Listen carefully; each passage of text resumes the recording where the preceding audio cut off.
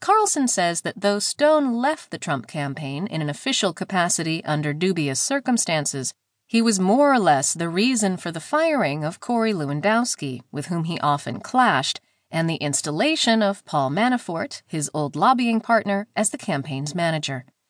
Manafort eventually quit the campaign, but was replaced with Steve Bannon, whom Stone calls a bomb thrower in the Stone mold.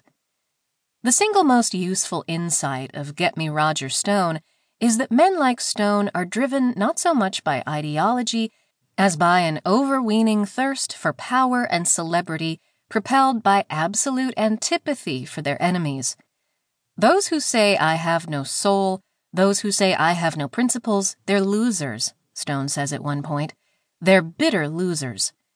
Tracing his rise and steady influence through the past 5 decades is helpful precisely because it doesn't treat the 2016 election as if it came from nowhere. Rather, it's portrayed as the culmination of a bitterness cultivated by powerful men who stand to gain everything from their success, who fear nothing more than having the spotlight move away from them. Near the end of the film, Stone is asked what message he gives to those watching the film who are horrified by him and hate his guts. I revel in your hatred, he says, because if I weren't effective, you wouldn't hate me.